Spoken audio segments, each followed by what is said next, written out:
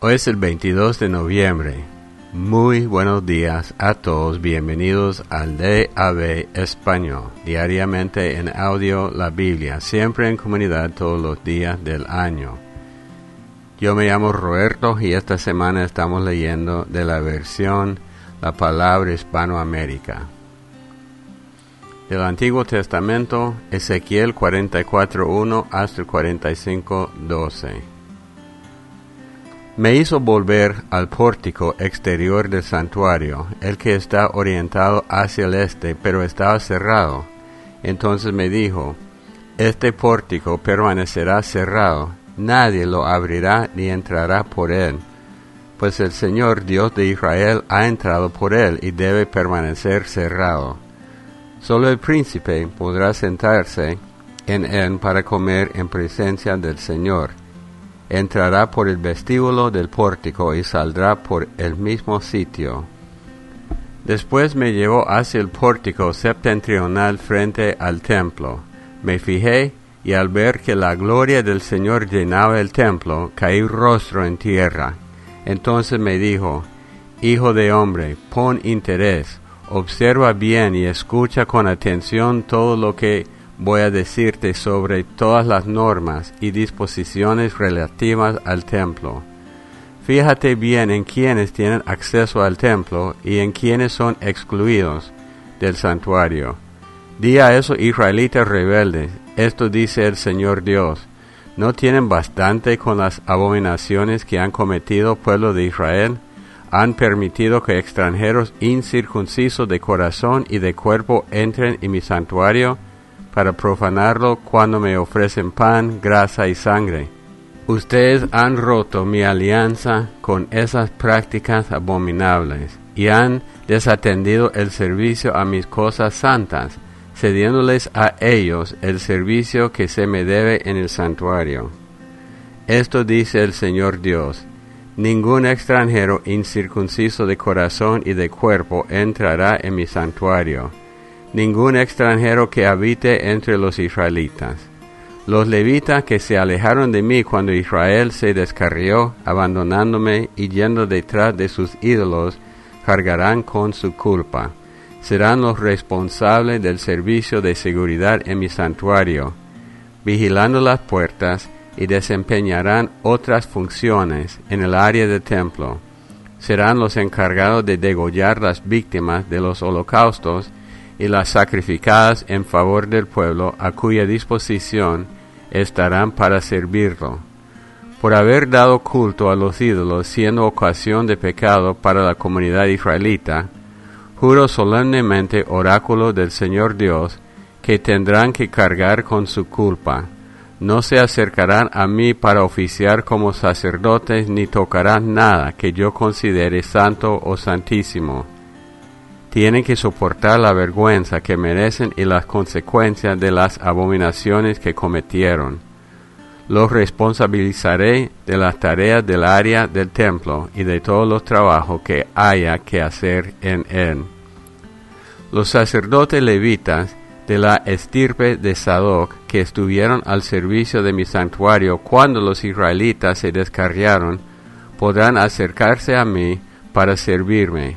Estarán en mi presencia para ofrecerme grasa y sangre, oráculo del Señor Dios. Entrarán en mi santuario, se acercarán a mi mesa para servirme y cumplirán con sus deberes.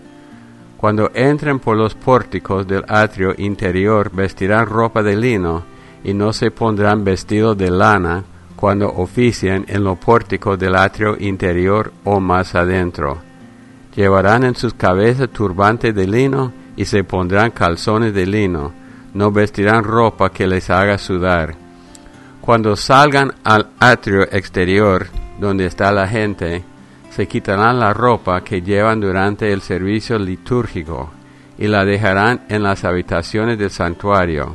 Se pondrán otra ropa y así no transmitirán a la gente la santidad de la ropa litúrgica.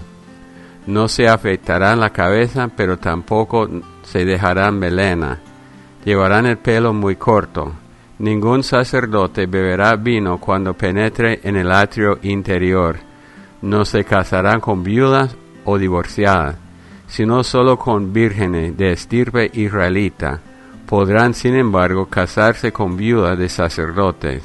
Enseñarán a mi pueblo la diferencia que existe entre lo sagrado y lo profano, y los instruirán en la distinción entre lo puro y lo impuro.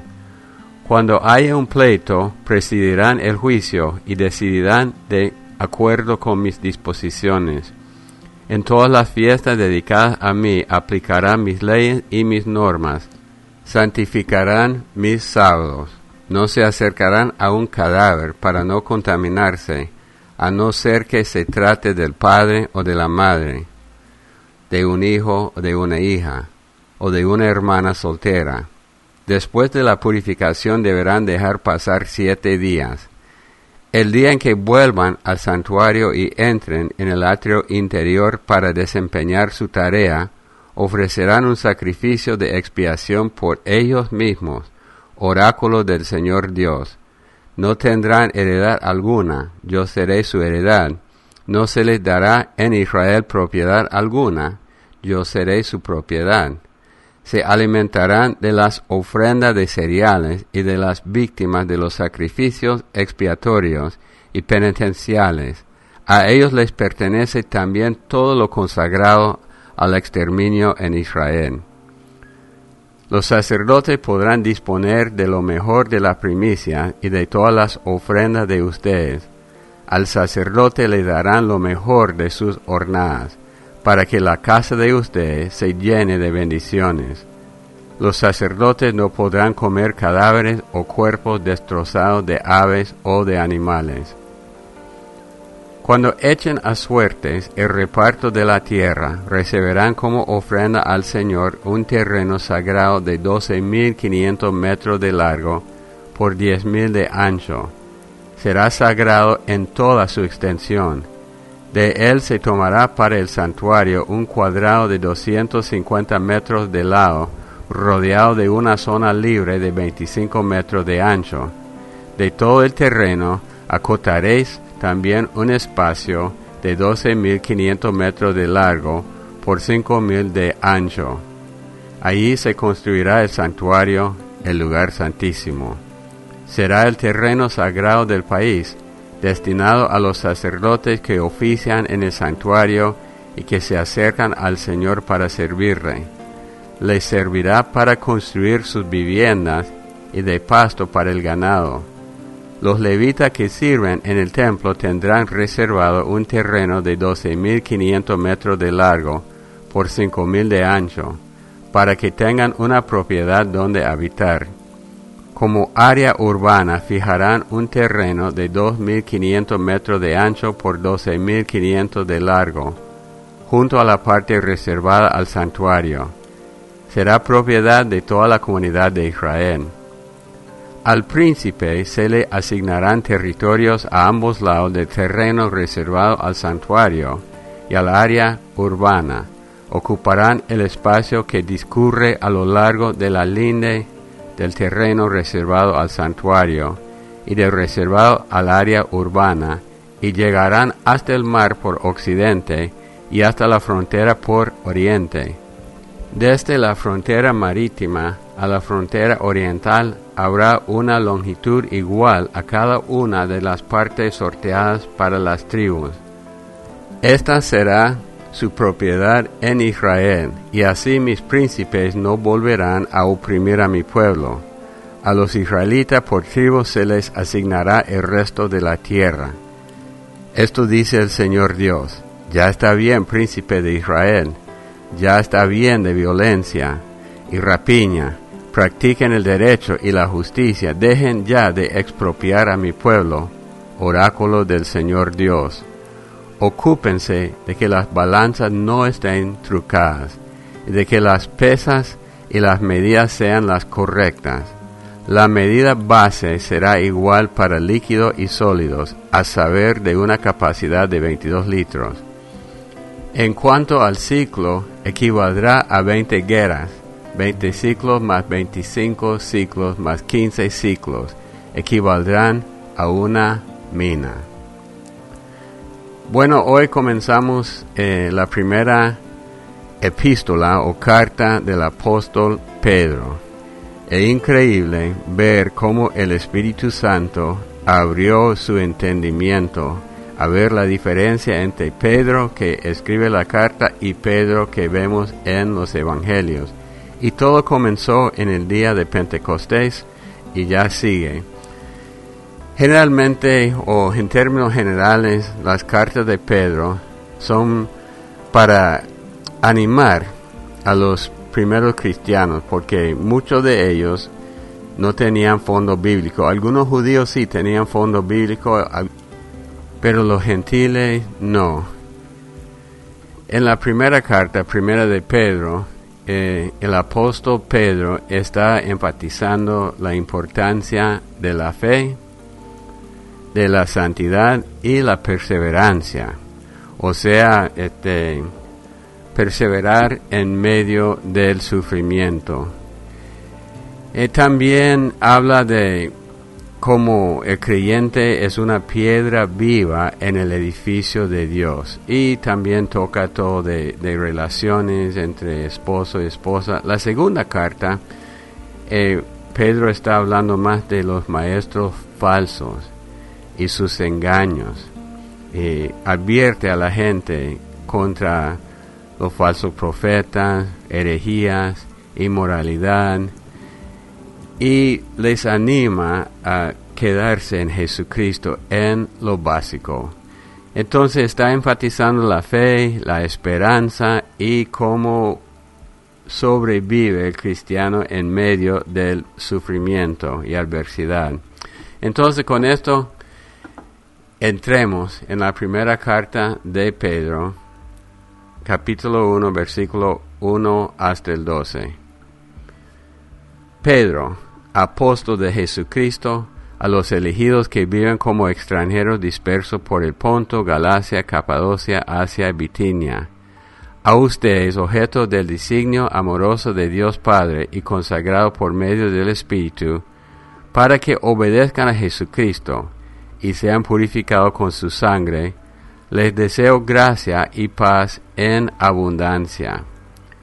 Bendito sea Dios, Padre de nuestro Señor Jesucristo, que por su inmenso amor y mediante la resurrección de Jesucristo, triunfante de la muerte, nos ha hecho renacer a una esperanza viviente, a una herencia incorruptible, inmaculada e imperecedera, una herencia reservada en los cielos para ustedes, a quienes el poder de Dios asegura, mediante la fe, la salvación que ha de revelarse en el momento final.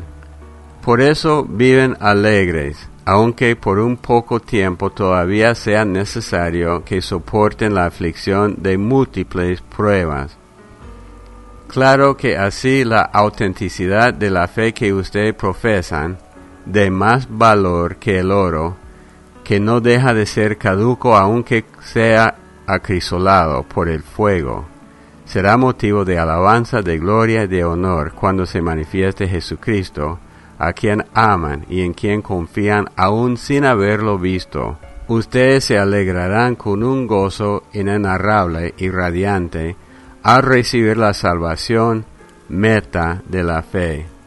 Acerca de esta salvación, indagaron e investigaron los profetas cuando anunciaban los bienes que Dios tenía destinados para ustedes.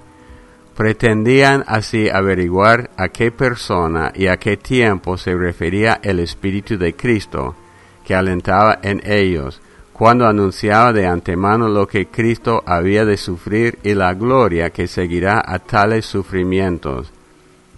Y se les reveló que lo que ahora les anuncian a ustedes, quienes les proclaman el mensaje evangélico con la fuerza del Espíritu Santo enviado desde el cielo, lo lleva a cabo no en su provecho, sino en el de ustedes.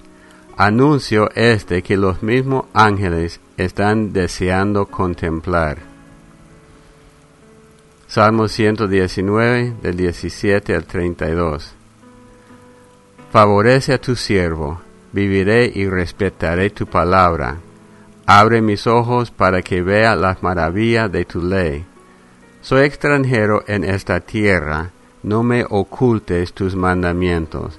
Me consumo anhelando sin cesar tus decisiones. Tú reprendes a los soberbios, maldito quien se aparte de tus mandatos. Aleja de mí la burla y la mofa, que yo guardo tus mandamientos. Aunque conspiren contra mí los poderosos, tu siervo medita tus normas. Tus mandatos son mi deleite, ellos son mis consejeros. Estoy postrado en el polvo, dame la vida según tu promesa. Te conté mis avatares y me escuchaste, enséñame tus normas.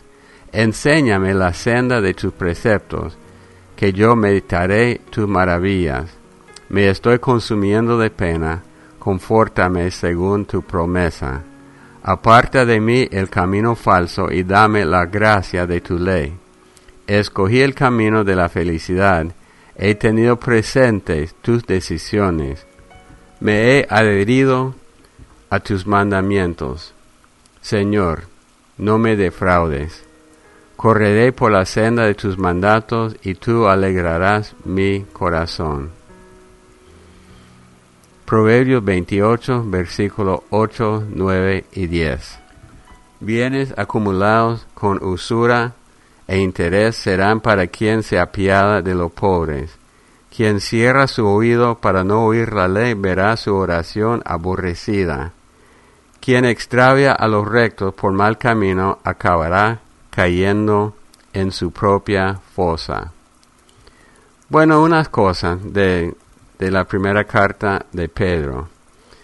Él habla de que nosotros, Dios nos bendice en esta vida y queremos vivir tranquilos, pero nuestra herencia está en el futuro. Lamentablemente hay muchos cristianos que oyen prédica diciendo que todo lo bueno Dios nos tiene en esta vida. Y sí, Él nos quiere bendecir, pero Pedro advierte que nos espera sufrimiento y dolor y por eso somos refinados como el oro, como la plata. Dice que tenemos una herencia incorruptible, inmaculada e imperecedera en el cielo, reservada en el cielo para nosotros. Dice, a quienes el poder de Dios asegura mediante la fe la salvación que ha de revelarse en el momento final. Entonces nuestra esperanza de una herencia está en el futuro. Ahorita somos bendecidos, pero no es todo lo que vamos a tener. En el futuro, con esta herencia no va a haber dolor ni sufrimiento. Hay algo importante para eso. Habla de la salvación que ha de revelarse en el momento final.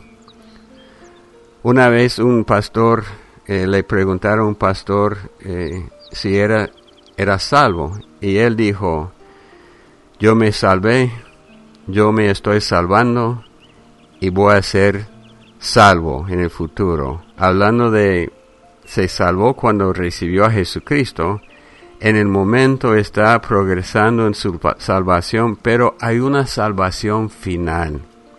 Estamos en Cristo, pero sin ver la última salvación que va a perdurar para siempre y para siempre. Entonces, espero que ustedes me comprendan que para que no caigan en algunas enseñanzas falsas que nos dicen que vamos a tener una vida sin dolor y solo con bendiciones ahorita. Sí, Dios nos bendice, pero nos bendice para que seamos bendición y para que establezcamos su reino, no solamente para acumular riqueza. Entonces, creo que me comprendan. Yo siempre pido la bendición de Dios en las vidas de ustedes, pero la verdad es que lo que nos espera en el futuro es una herencia incorruptible que perdura para siempre. Padre Dios, te damos gracias. Gracias, Señor, por tus bendiciones que experimentamos ya, pero más que todo estamos invirtiendo nuestras vidas en este mundo para tener una herencia incorruptible y para que muchos más tengan su herencia en el cielo también. Señor, yo te pido que tú nos bendigas con la revelación de que para mí vivir es Cristo y morir ganancia. Te damos la honra y la gloria en el nombre de Cristo Jesús. Amén. Bueno, siempre un placer para mí estar con ustedes. El correo electrónico de nosotros, deaveespanol@gmail.com. Todos los días están disponibles de Ave Salmo, de Ave Proverbios. Con esas dos lecturas, lo que sale es el audio. Los textos no cuadran con la lectura en audio. Y los jueves siempre tenemos un estudio aparte. Los amamos mucho, que Dios los bendiga y hasta el día de mañana.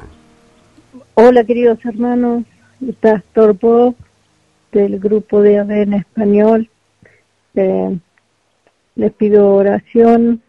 Acá Silvina de Nuevo México, disculpen que ande molestando tanto, pero la verdad que da mucho ánimo saber que hay un grupo de hermanos de todas partes de donde Dios nos llamó y que estamos juntos en oración.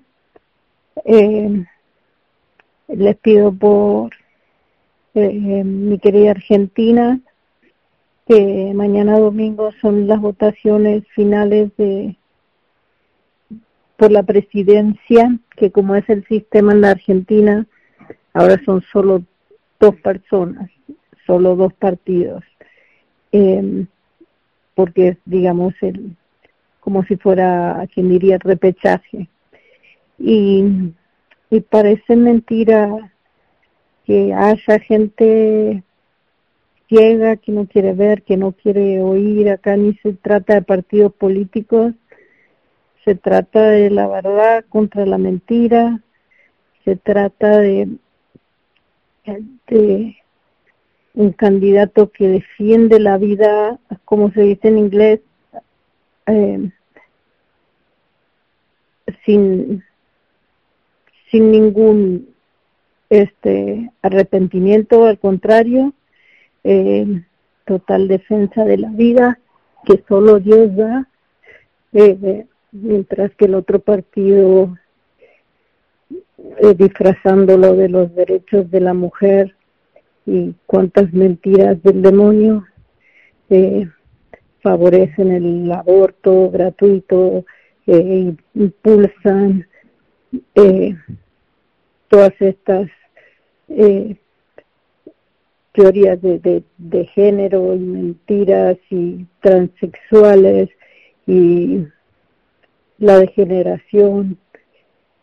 ¿Quién puede dudar? O sea, qué es lo que hay que votar, y por supuesto siempre orar que se mantengan, pero es tan claro y tan simple, pero más allá de eso lo que pido, y sí hay mayoría para el candidato de valores conservadores y de la defensa de la libertad, el candidato que claramente dijo que sus aliados serían Estados Unidos e Israel, y el partido que ahora mismo está hace muchos años y que ha llevado a la Argentina, un país tan bendito por Dios, con tantas riquezas, que tiene literalmente un 60% de pobres a este momento. El